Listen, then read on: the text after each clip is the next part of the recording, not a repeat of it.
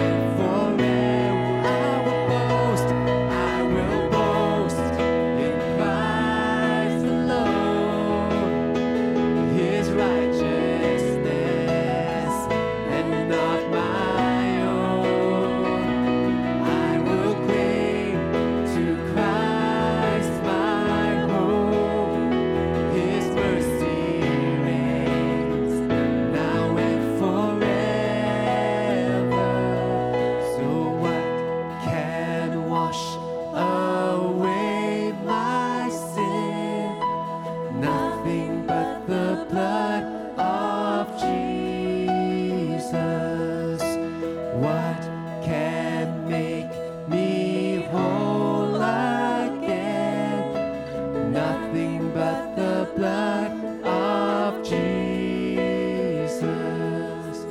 Oh, precious is the flow that makes me white as snow. No other fount I know, nothing but the blood of Jesus. There's nothing but the blood of Jesus.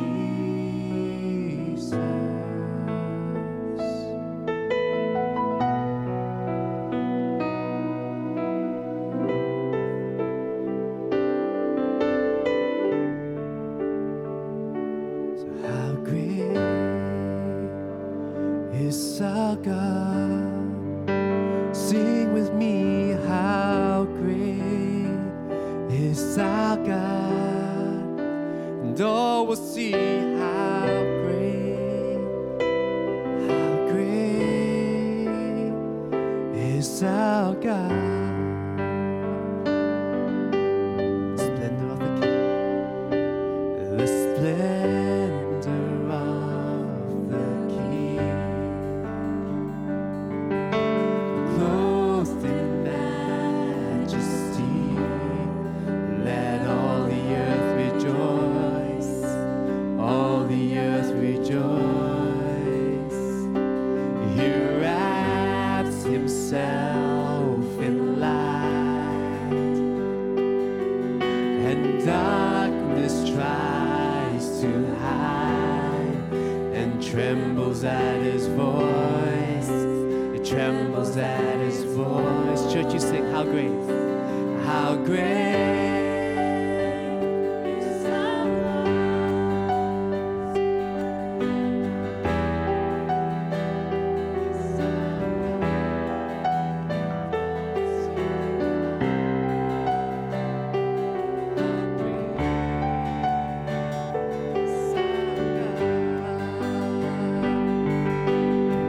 Age to age, he stands, and time is in his hands, beginning and the end, beginning and the end. The Godhead three in one, Father, Spirit, and Son, the Lion and the Lamb, Lion and the Lamb. Oh, how great is our God. Sing with me, how great is our God. And all will see how great is our God. Great is our God. How great is our God. Sing with me, how great is our God. All will see how great is our God. He's the name above every name. You're the name above all names. You are worthy of all praise. And my heart will sing, how great is our God. Sing that again. He's the name above all names. You're the name above all names.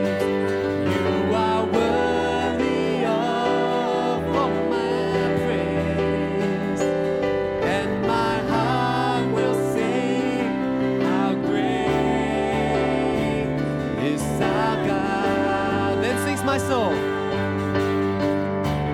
Then sings my soul, my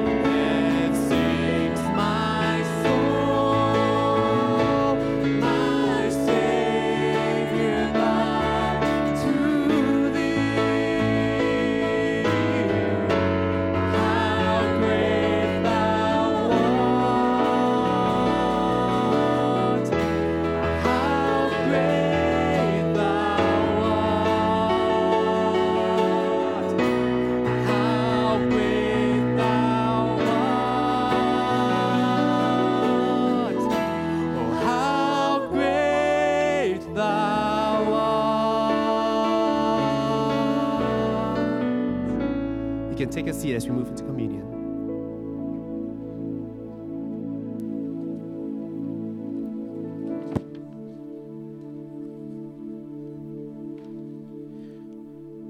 We now come to a time where we celebrate the Lord's Supper. And one of the stanzas in that hymn that we just sang, it says this: "When I think that God his Son not sparing sent him to die, I scarce can take it in, that on that cross, my burden gladly bearing, he bled and died to take away my sin.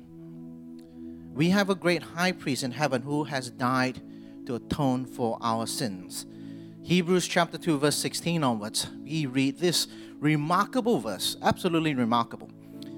So the author of Hebrews says this: "For surely it is not angels that he helps, but Abraham's descendants.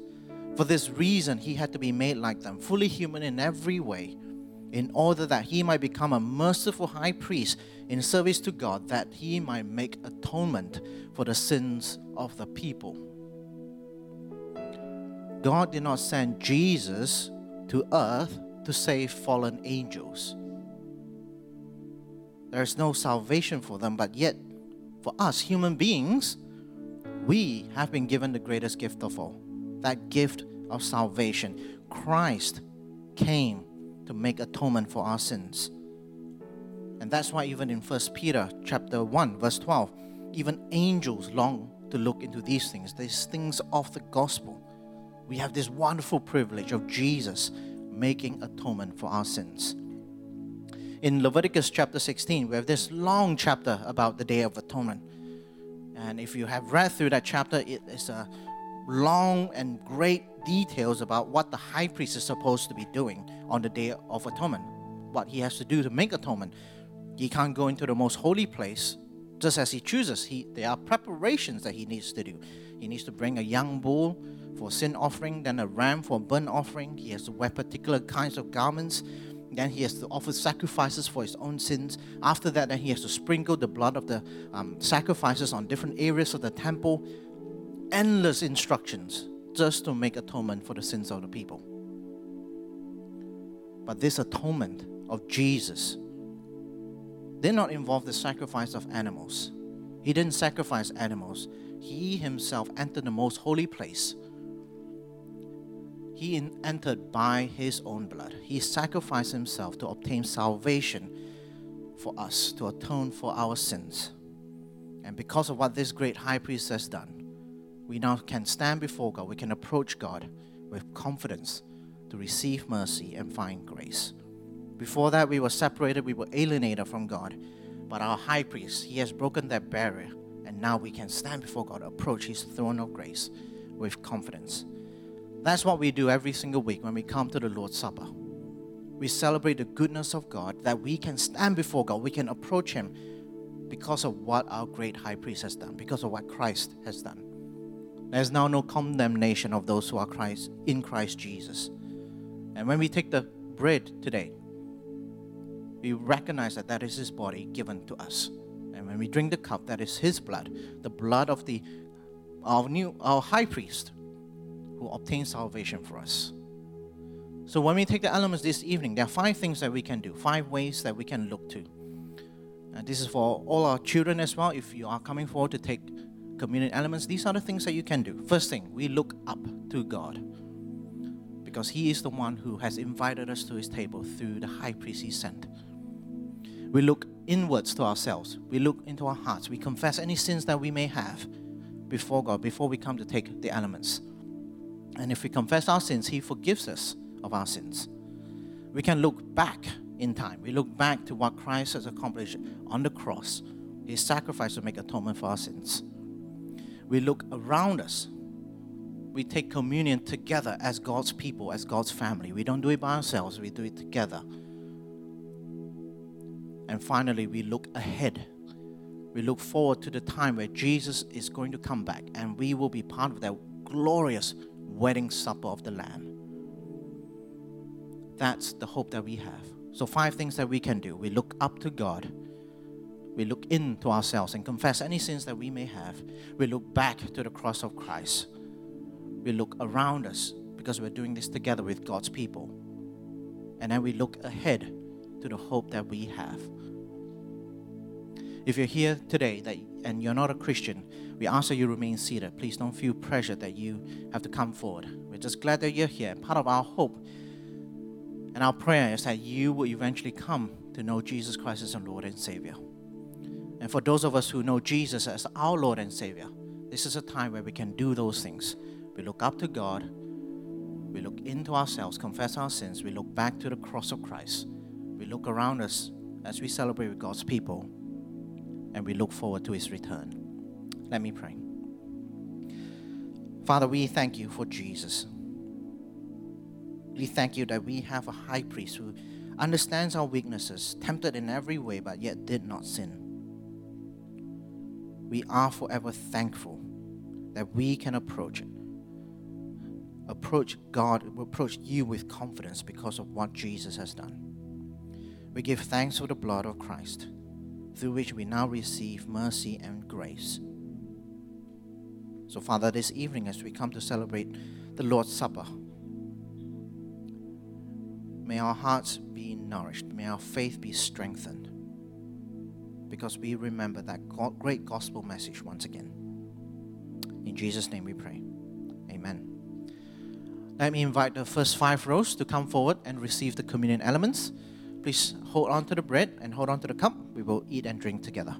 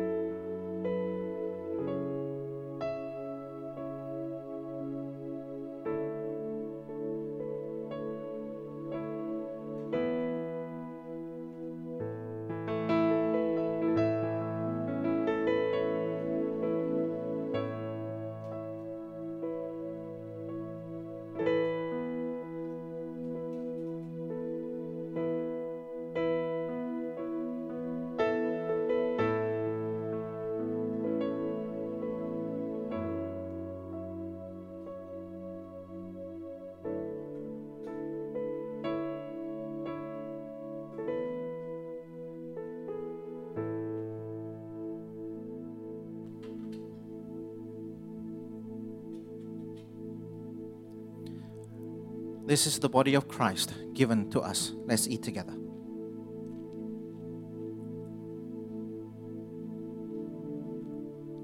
And this is the blood of Christ shed for us. Let's drink together.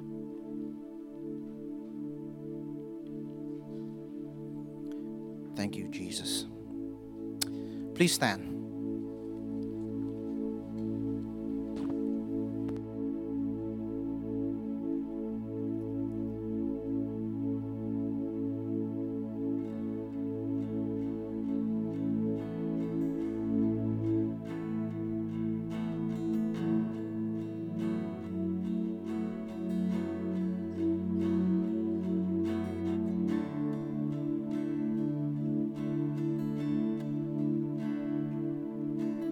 Thank you for your kindness.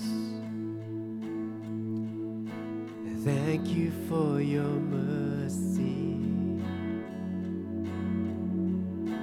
Thank you for the cross. Thank you for the price you paid.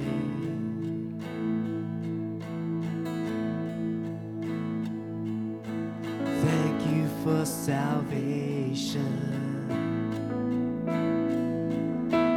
Thank you for unending grace. Thank you for your hope. Thank you for this life you give.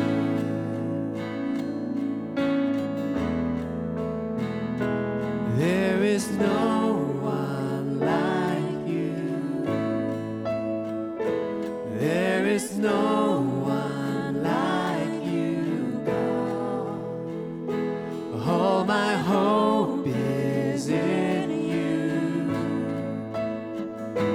Jesus, Jesus.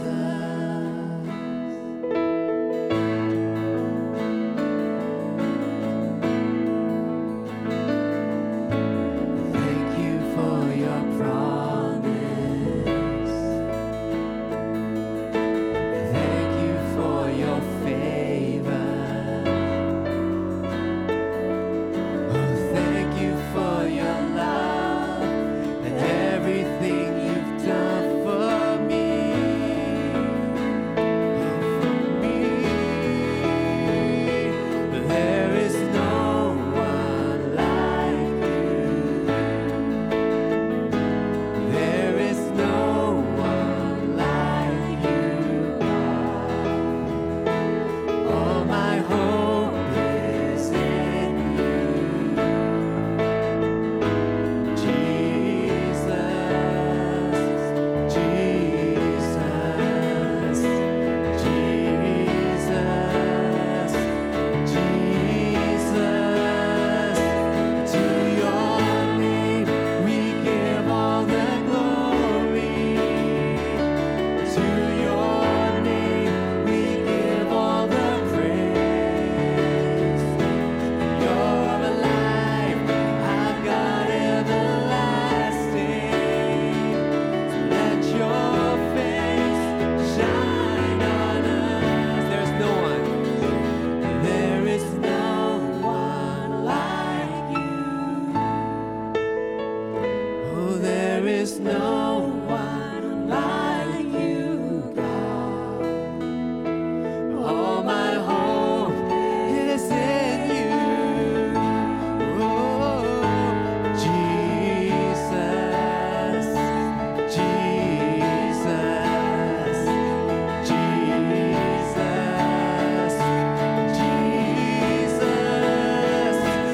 To your name we give all the glory. To your name we give all the praise. You're alive, our God everlasting. Let your face shine on us. To your name we give all the glory. To your name we give all the praise. You're alive, our God everlasting. Let your face shine on us. Let your face shine on us. Oh, let your face shine on us. Oh God, thank you for your love. Thank you for your grace. Thank you for Jesus, that in him we have life and hope and joy and peace, that in him we are called sons and daughters of righteousness. Thank you, O God. And we praise you and we pray in Jesus' name. Amen. Before you take your seats, why don't you turn to someone next to you and greet them to Subiac Church as well.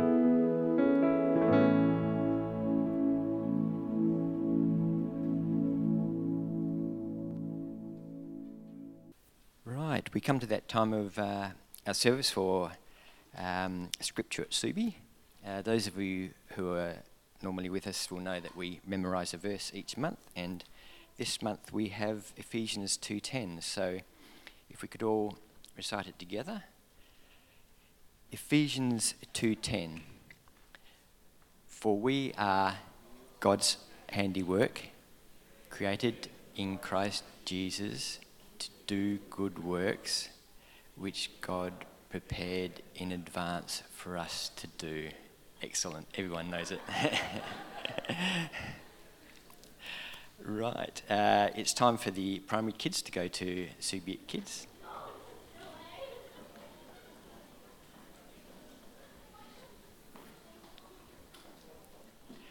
Big welcome to everyone to Subi Church. My name's Rowan. I serve on the elder board here at Subi. Especially welcome to anyone new.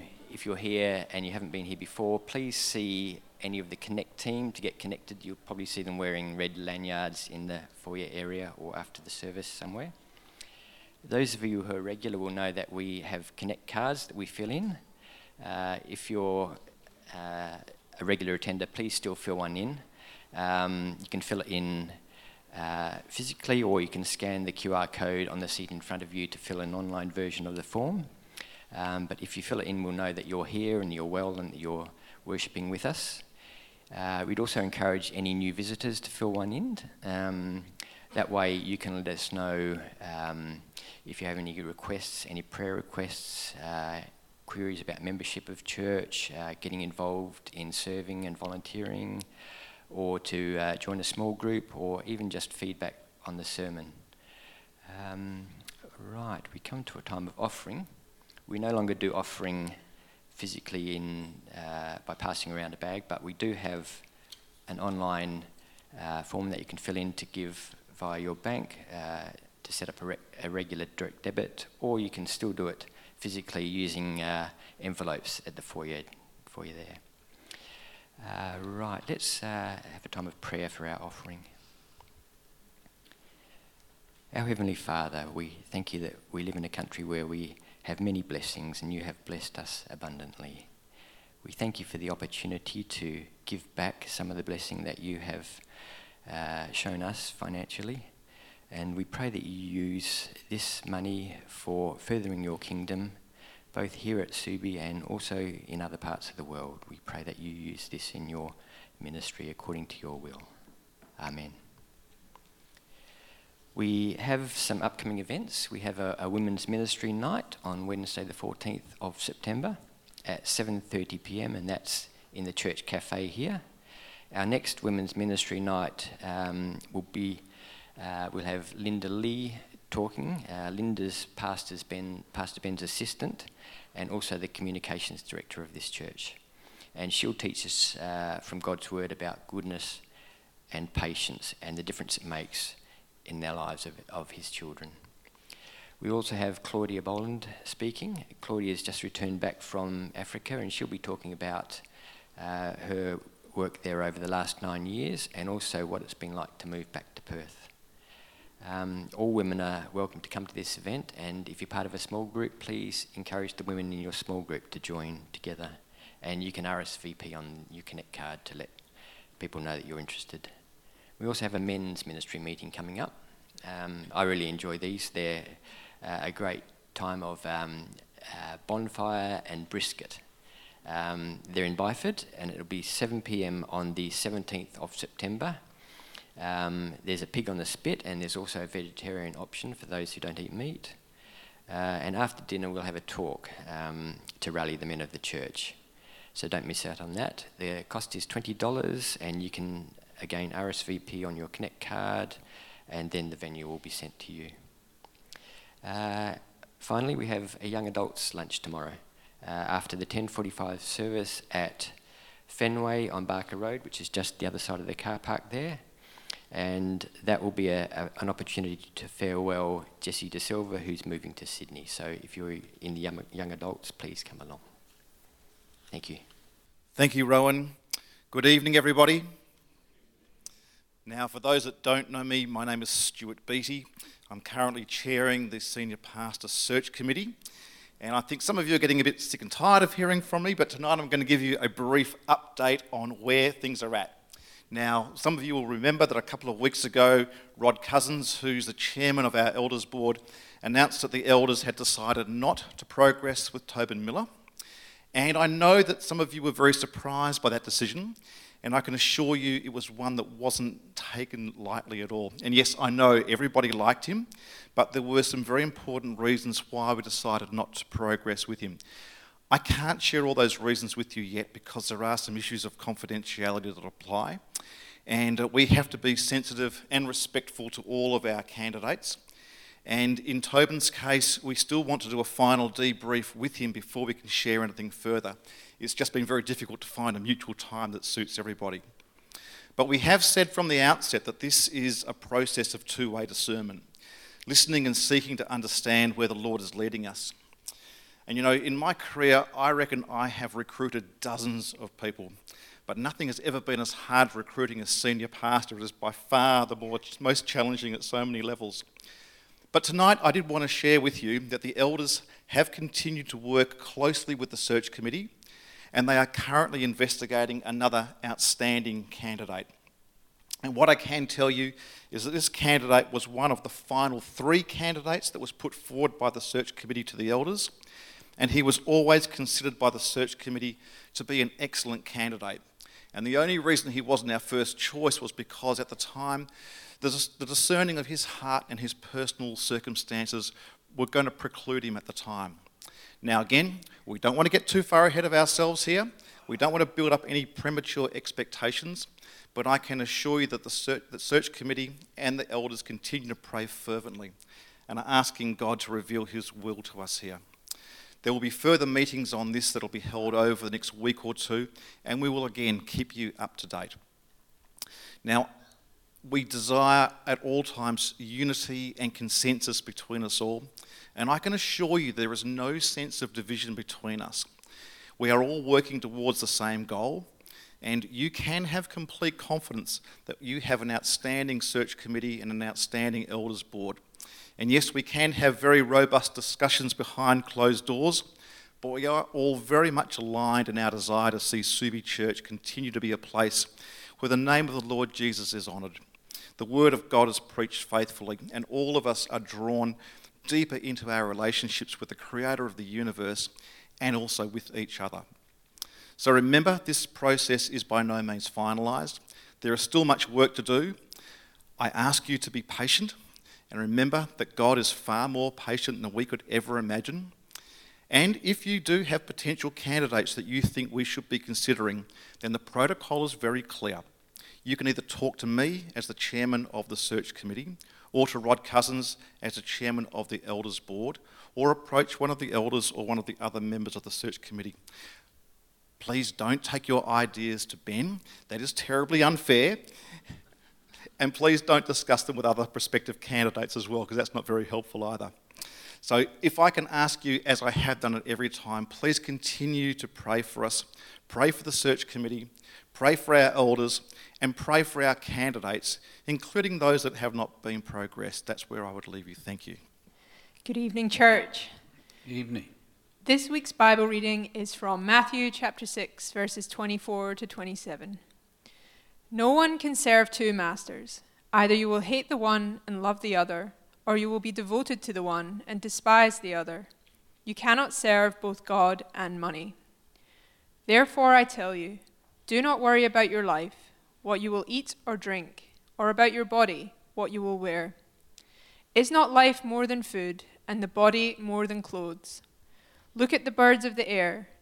They do not sow or reap or store away in barns, and yet your heavenly Father feeds them. Are you not much more valuable than they? Can any one of you by worrying add a single hour to your life?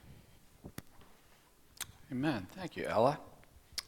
Ella, has anyone ever told you you have an accent? Well, it's great to be with you tonight. Some of you may know I'll be heading off to America next week, and so this is my last weekend with you for a couple weeks, and one of the things I want to do is always just savor the time of worship, and so thanks again for those who lead us, for those who serve, and we do serve and worship a great God, and we are in awe of Him, and He loves this church, and I think we just need to be aware of that and sense that right now, and I do appreciate, again, even Stuart's announcement and having been a part of these meetings, and appreciate you not coming to me, but also just being a part of that prayer process and seeing the unity of the elders and the search committee. We are going to pray for great things for this church, and we're going to do it together. So as I've said before, your job is to pray and to be patient, but pray. And let's do that. I'm going to give you a moment to pray with me, and I do appreciate your continued prayers for my family. We'll have the memorial service for my mother in America in Dallas first week of September. And so I'll be there for that, and I'm grateful to be able to be there, to be able to speak, and to be able to recognize that we grieve, but not like those who have no hope. And that's the reality of the Christian faith. And we believe it, we say it, and we live it out. So let's go to the Lord in prayer. I'm going to give you a moment to pray silently. Bring whatever need you have before the Lord. He is here, He is listening, and He cares. I will extol the Lord at all times. His praise will continually be on my lips. Let us exalt the Lord forever. Give thanks to the Lord, for He is good. His love endures forever. Father, we just want to worship you and praise you for who you are. We have sung of your greatness, and we believe that in our heart, that your greatness is seen in your love for us, in the mercy that we have in the gospel of Jesus Christ, in the grace that we have received freely, and the salvation from sins that we have. Lord, we thank you that we can reflect upon the cross of Jesus Christ and recognize that Jesus is with us and Jesus loves us, and He is coming again for us. Father, we also want to intercede on behalf of our world. We pray once again for the situation in Ukraine. We ask once again for peace, and we keep bringing that petition before you. Father, I also want to pray for this church. We pray for the process as there's that search going on for a new senior pastor. And Lord, as we've acknowledged already, you know that person. You know that man. We just want to discern your good and perfect will. And when you give us that good and perfect will, we will embrace it joyfully and celebrate. And so, Father, I do pray that you would continue to bless Subi Church and the ministries of this church. The ones we've heard about today, the ones that are going on right now, including Subi Kids, the ones that we have throughout the week, and Father, also those ministries that we support around the world. We thank you for our missionaries, both local and abroad. We lift them up to you. And Father, we thank you for your word, and we praise you that you want to speak to us right now. And I pray that you would help us to listen. In Christ's name, amen. We're going to come back to Elisha. And Elisha, we're looking at this greater theme of taking God seriously. And we've got a beautiful story that illustrates a concept of whether we're going to take God seriously or not. So I want you to think about taking greed seriously and taking grace seriously, both of those. We're going to think about greed and grace. They're kind of on the opposite ends of the spectrum, but that's what we're going to be thinking about. But it all deals with how we view our God. And do we take these things seriously? So let me begin with this story.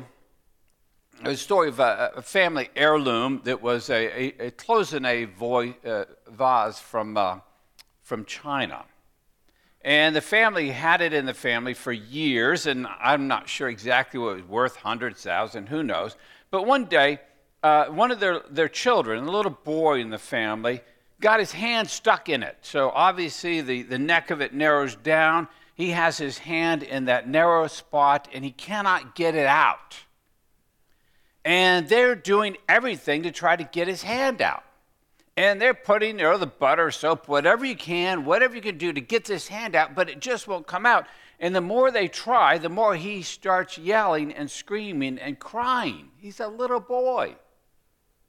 Finally, the parents look at each other and say, well, the only thing we can do is just break the vase. We're just going to have to break it. there's nothing else. He's not going to grow out of this thing. He's got it. We've got to break it. And so they break it open. And what they see is that the little boy had seen a small coin, a penny, if you're familiar with that, when they used to make those, a penny, and he had it in his hand. It was in his fist. And the hand wouldn't come out because he held it in a fist, because he was holding on to something extremely valuable, namely a penny. We got to live with that. But he's a child. He doesn't know any better. And yet now we need to bring it to ourselves, because one of the things that we have to think about in the Western world is sometimes we value material things and we cling to those material things. But do they have lasting value? Do they have great value? Why are we holding on and clinging to those things so tightly that we know we're not going to take them with us? We know they have limited value. And the question is this: do we love God?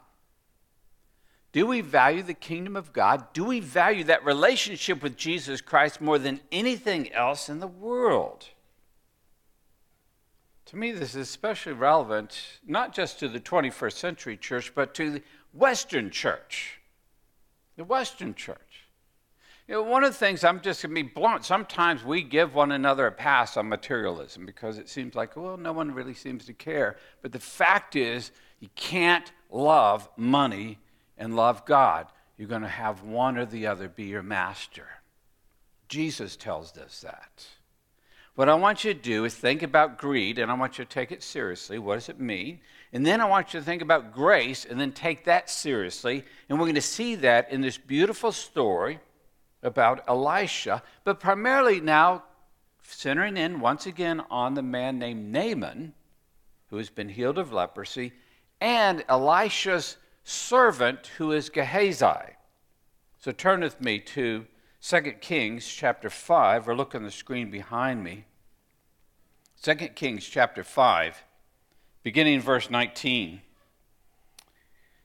And what you need to know is this: the story we've already seen. Naaman comes, and he has leprosy. And remember, Elisha tells him, well, you just need to go dip in the Jordan. Actually, a servant of Elisha says, just go and dip in the Jordan 7 times. And he does what Elisha tells him to do. He dips himself 7 times, comes up the 7th time. His skin is like a child's, a schoolboy's. He's been washed clean of the leprosy. He brought with him a whole lot of silver and gold and 10 garments, which are not just nice clothes. I mean, they are clothes of kings, of royalties. And he offers them to Elisha. And Elisha says, no, God doesn't want your money. It's not important. This is grace. You are healed. Just receive it as an act of God's grace. And remember what Naaman wants to bring back? He brings back all of his goods, but he's also going to bring back some dirt from Israel, because he says, I want to remember there's only one true and living God, the God of the Israelites. And he will worship the God of Israel for the rest of his life. Now let's pick up that story, because Elisha is going to tell him to go in peace. Verse 19, I'm going to ask you to stand as I read. 2 Kings chapter 5, verse 19, go in peace, Elisha said. After Naaman had traveled some distance, Gehazi, the servant of Elisha, the man of God, said to himself, my master's too easy on Naaman, the Aramean, by not accepting from him what he brought. As surely as the Lord lives, I will run after him and get something from him. So Gehazi hurried after Naaman. When Naaman saw him running towards him, he got down from the chariot to meet him. Is everything all right? He asked. Everything's all right, Gehazi answered. My master sent me to say, 2 men from the company of the prophets have just come to me from the hill country of Ephraim. Please give them a talent of silver and 2 sets of clothing. By all means, take 2 talents, says Naaman. He urged Gehazi to accept them and then tied up the 2 talents of silver in two bags with 2 sets of clothing. He gave them to 2 of his servants. In other words, we got a lot of silver there. And they carried them ahead of Gehazi.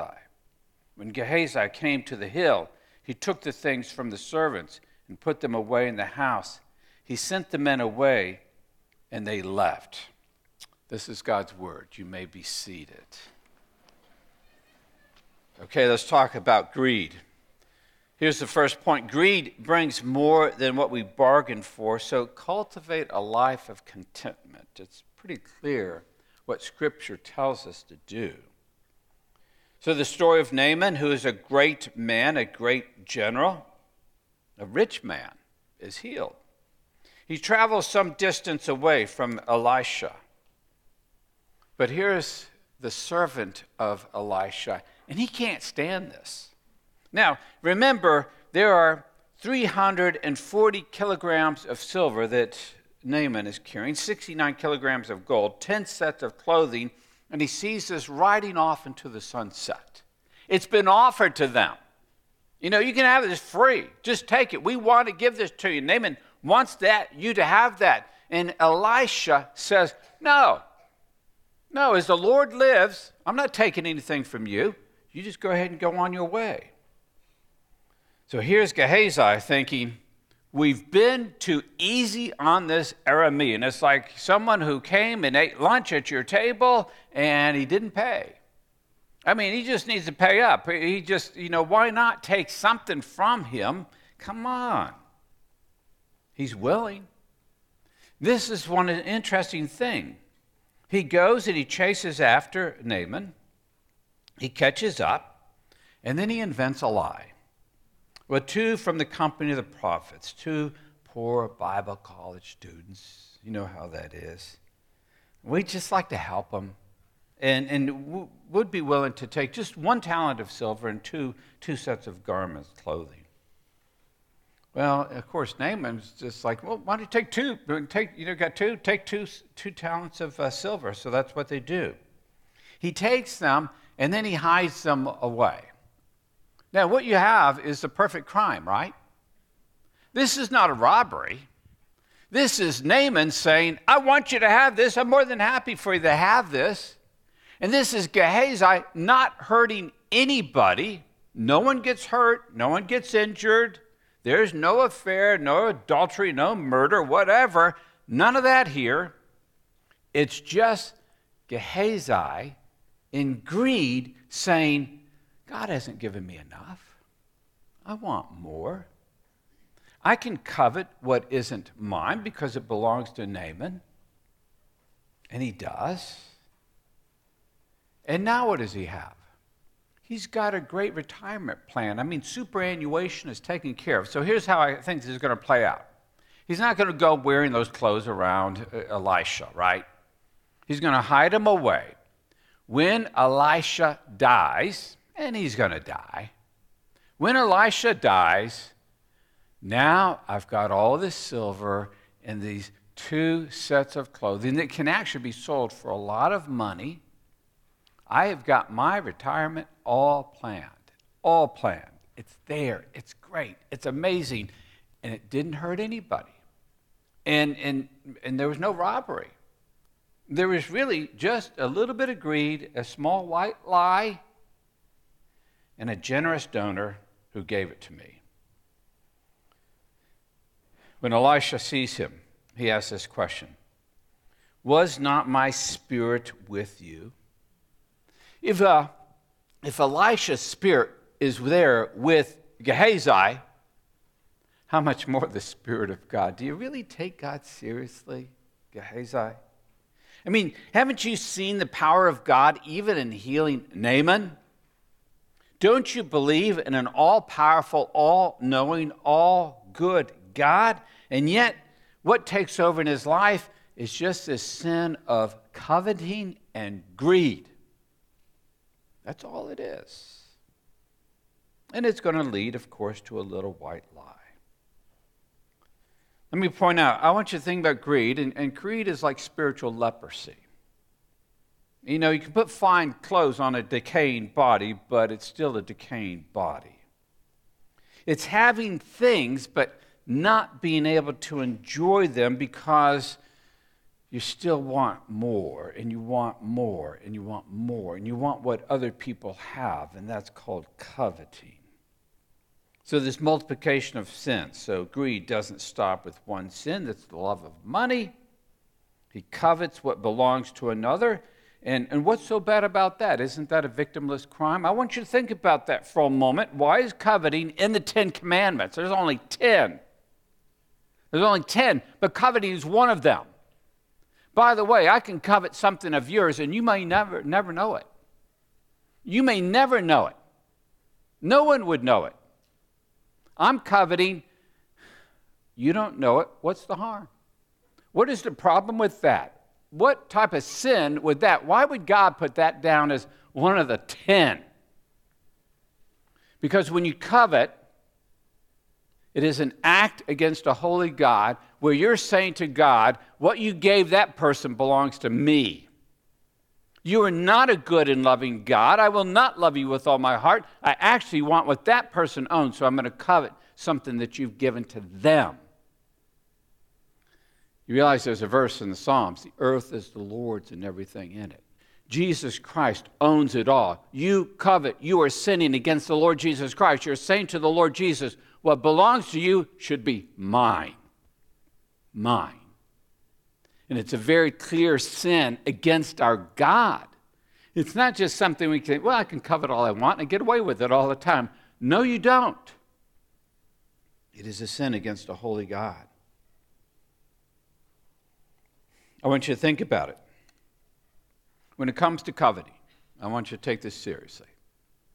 When you cannot see the victim's you.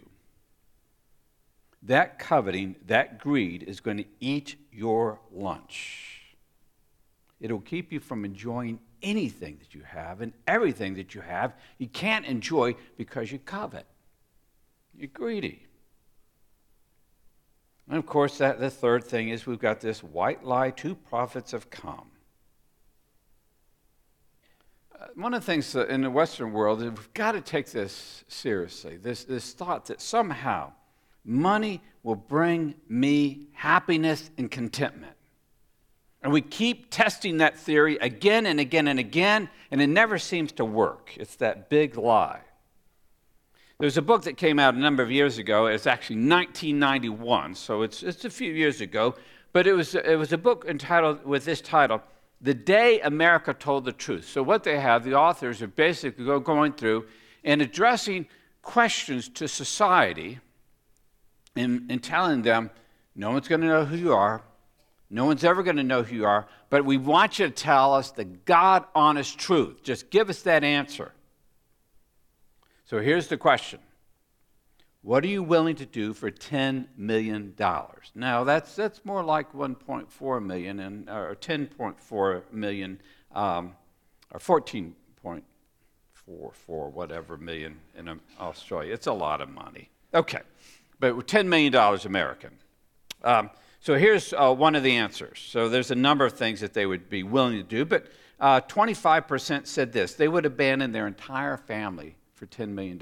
In other words, you give me $10 million, I'll disown my entire family. But what I have is $10 million. I can make some more friends and so forth, but I'll have my $10 million, and that's the thinking. 1 in 4 would say, you give me $10 million, I'll disown my whole family. Some would probably take less than that. Okay, next one. 10% would withhold testimony and let a murderer go free. In other words, you know that your testimony would bring justice to a murderer, or you can receive $10 million, and no one would know about it other than you, and the murderer would go free, and you get $10 million. 10%, 1 out of 10 would say, yeah, I'll do that. I'll do that for $10 million, sure. The next one. This is kind of mind-boggling to me. 7% would say this. I would kill a stranger for $10 million.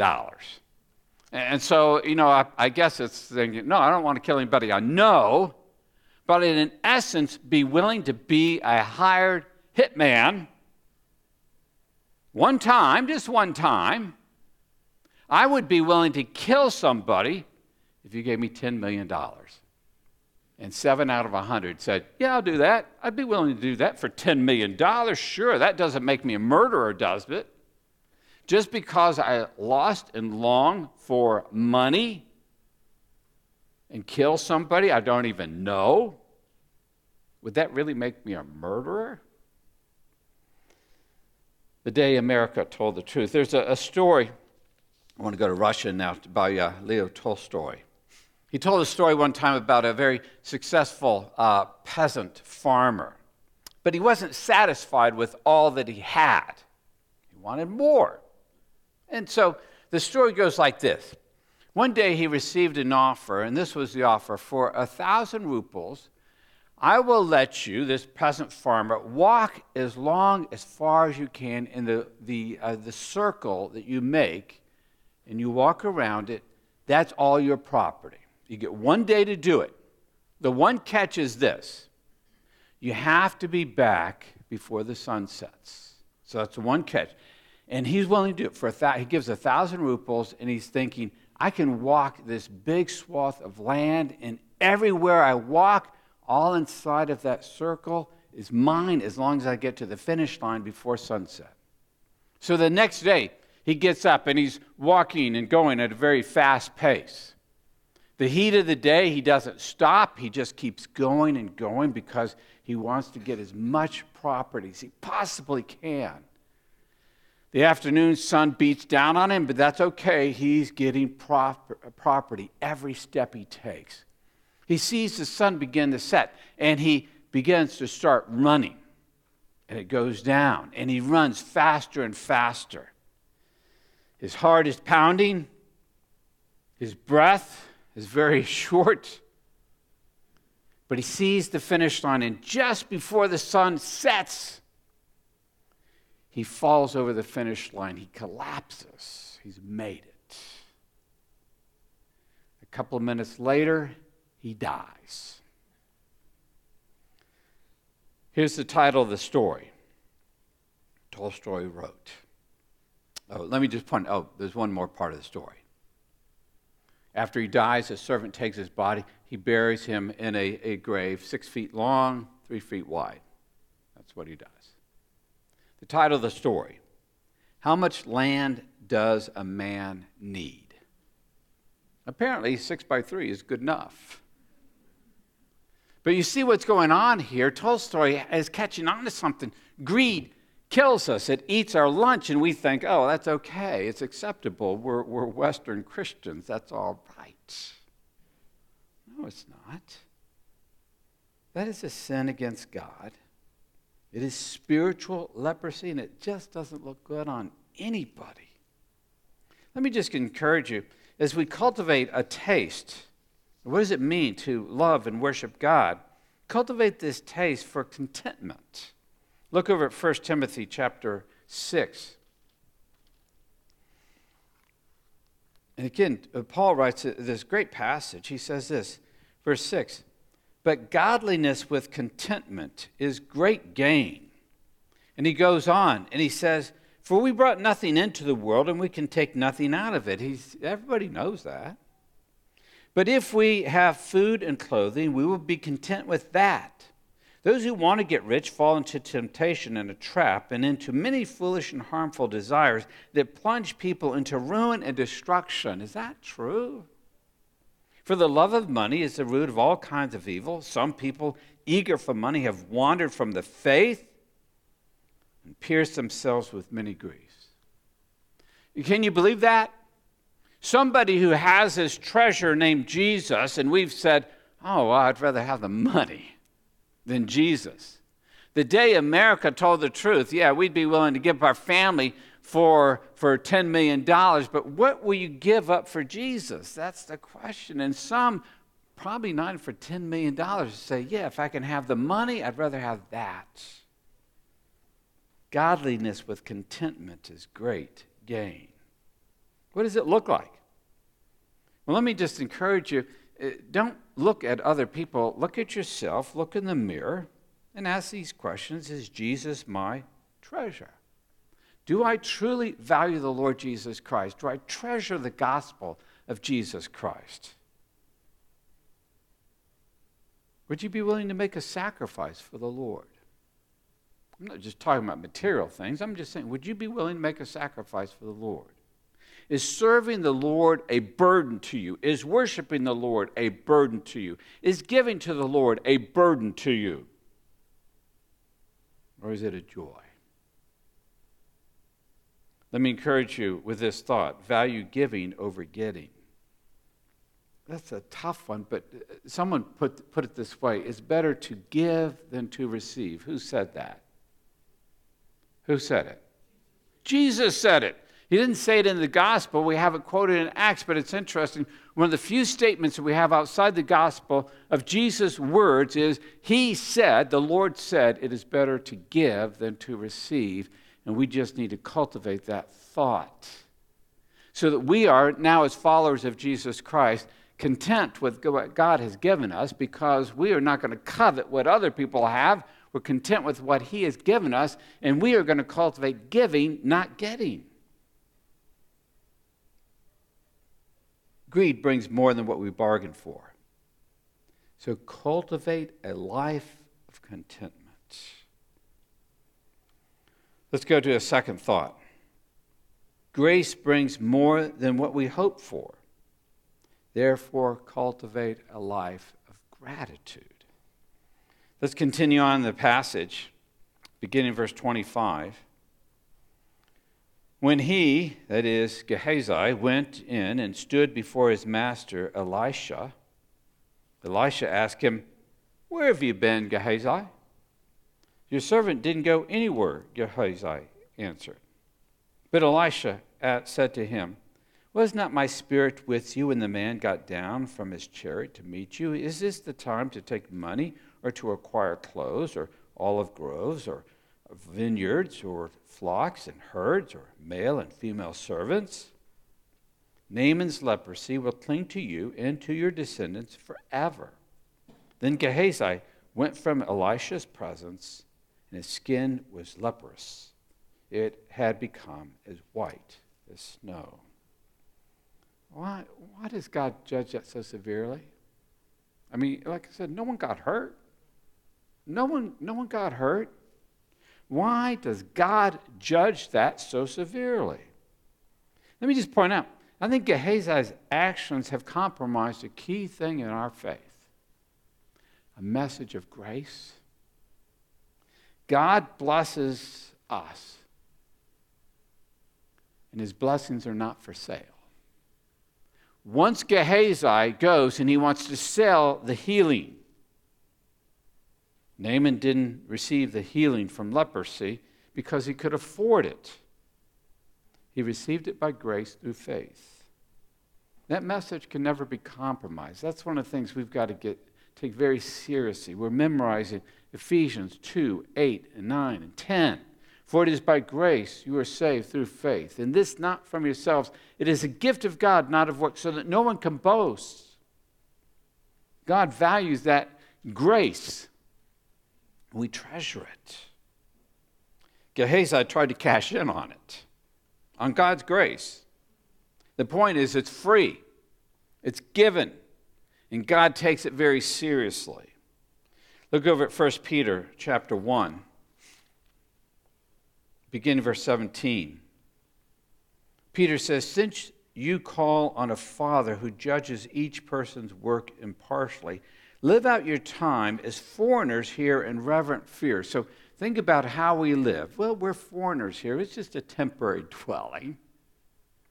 And we live in reverent fear. In other words, that awesome fear of God. And when we say fear, remember, we're talking about that love of God, that obedience of God, that trust in God. But that's how we live out our lives.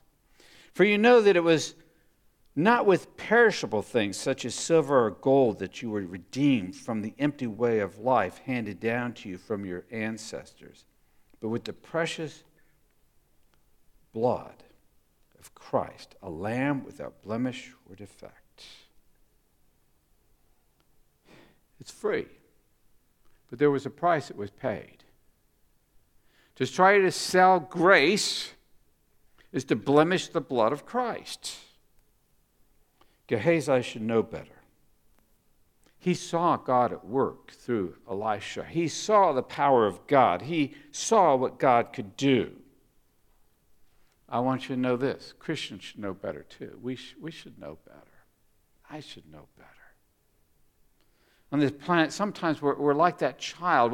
We stick our hand in the cloisonne vase and we see in this vase something that's not worth much, but we don't know any better. And we grab a hold of it. And then Jesus, loving brother, comes along. And he says, let go of the penny. Let go of the penny and hold on to something greater. One of the amazing passages in Scripture that I find is in Hebrews chapter 11. And it's surprising to see how the writer of Hebrews phrases this. But I want you to read from Hebrews chapter 11 about Moses, because Moses, remember, he was one of those princes of Egypt. He was adopted by Pharaoh's daughter. So he's there, and the treasures of Egypt are at his disposal. Hebrews 11, verse 24. Now, notice how the writer of Hebrews puts this. By faith, Moses, when he had grown up, refused to be known as the son of Pharaoh's daughter. He chose to be mistreated along with the people of God rather to enjoy the fleeting pleasures of sin. In other words, I can hang on to these things, these pennies, but the truth is, I'd rather be identified with God's people. He regarded disgrace for the sake of Christ. Do you hear that? He understood there was a promised Messiah coming. He didn't know the name Jesus, but he knew that promise was real. He believed in that promise. And for the sake of Christ, he was willing to disregard the disgrace, because there's a greater value than the treasures of Egypt was Christ himself, because he was looking ahead to his reward. Isn't that amazing about Moses? I mean, did you realize that? That here's a guy, he has the world, he has the treasures of Egypt at his disposal, but he's saying, no, I'd rather be with the Lord's people, those slaves, the Hebrew slaves, and be identified with them. And I will regard Christ, that's who I want to hold on to. And he doesn't even know the full story of Jesus, the love of God in sending Jesus into the world, who was born of the Virgin Mary, was suffered under Pontius Pilate, crucified, dead, and buried, and raised again the third day. He doesn't know the full story, but he knows the promises, and he clings to that. That's Christ. He clings to Christ, and he believes there's a reward even greater. Here's the thing for us as followers of Jesus Christ. In the Western church in the 21st century, do we value the riches of Christ? Do we cling to those riches as greater than anything we can have here? Because everybody knows this. How much land does a man need? Just enough to be buried in. One day that's our destiny, but in Christ Jesus, our destiny is to be with him forever. So we cling to that greater treasure. Pray with me. Father, we thank you again for Jesus Christ our Lord. The riches of Christ are ours. The joy that we have in knowing Jesus and worshiping Jesus and giving for the glory of Jesus is there. It's with us today, this week. Father, I pray that we would not be like this child who doesn't know any better, who doesn't understand true value, true treasure. Lord Jesus, our treasure is you. Father, we want to take you seriously, even as we think about the material things of our world. And those things that you have blessed us with, we give you thanks, and we want to be good stewards. And And those things that you've blessed other people with, praise God, bless them. But help us never to somehow think they belong to us, because the earth is the Lord's and everything in it. Jesus Christ owns it all. And one day,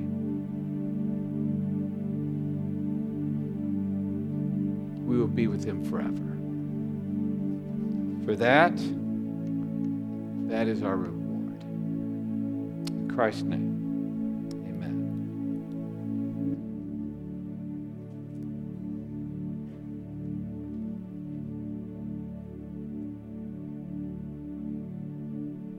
Can I invite you to stand as we sing our final song?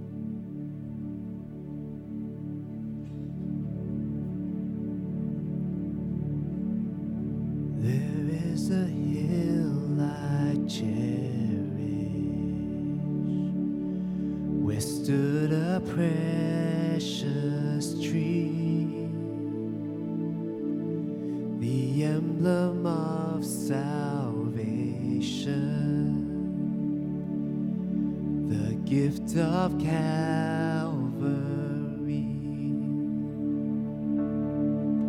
How is it I should profit? Well, he is crucified,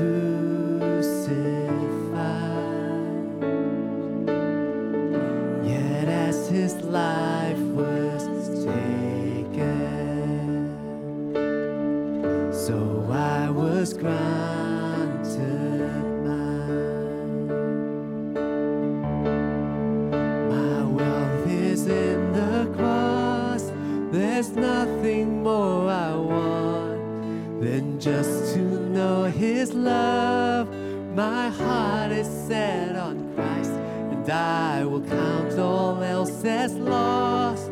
The greatest of my crowns means nothing to me now, for I've counted up the cost, and all my wealth is in the cross.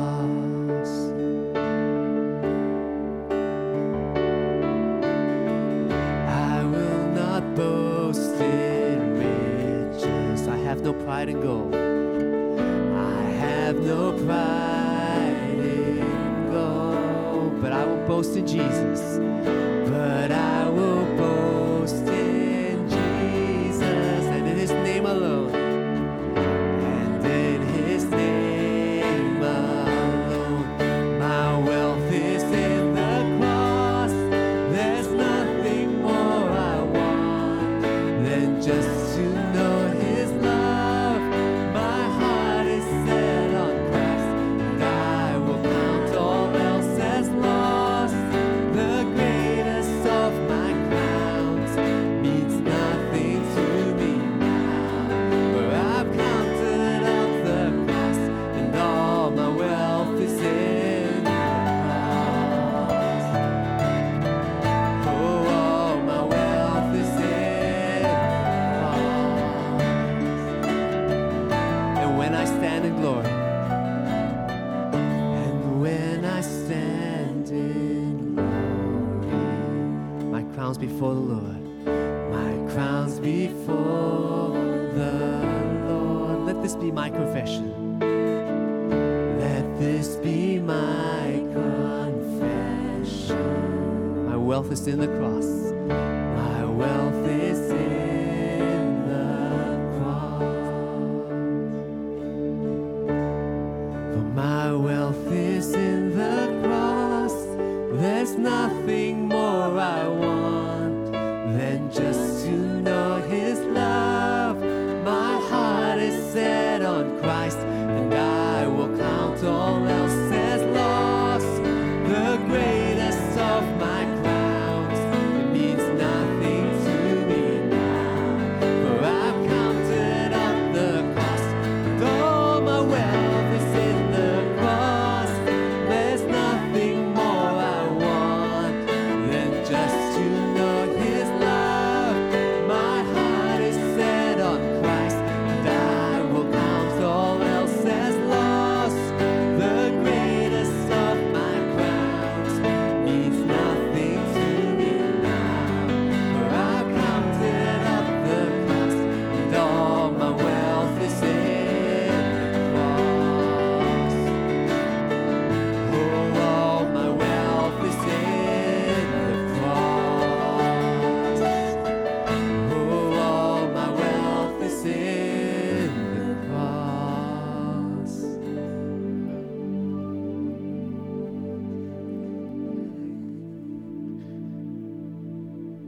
if we would take that final song and we'd say, yeah, I'm going to own that, it changes the way we look at the world around us, doesn't it? We fix our eyes on Jesus Christ. So I'm asking you to cultivate two things. Cultivate contentment and cultivate gratitude. Contentment fights off any coveting, greed, and gratitude brings us back to the cross. That's what we're thankful for. If you're here and you do not know that hope and that joy, the gospel of Jesus Christ, the grace of Christ is offered to you and it's free. And Jesus invites you to believe and accept it today. If you would like somebody to pray with you, we have our pastors up front. So Pastor David, Pastor Chen, we also have Debbie Main, our women's leader, is here. And they are more than willing to pray with you. If you want to know the hope of the gospel, just ask. We will share it. It's free and it's glorious. Pray with me. Father, as we go, we need grace each day. But Lord, we thank you that we have Christ each day.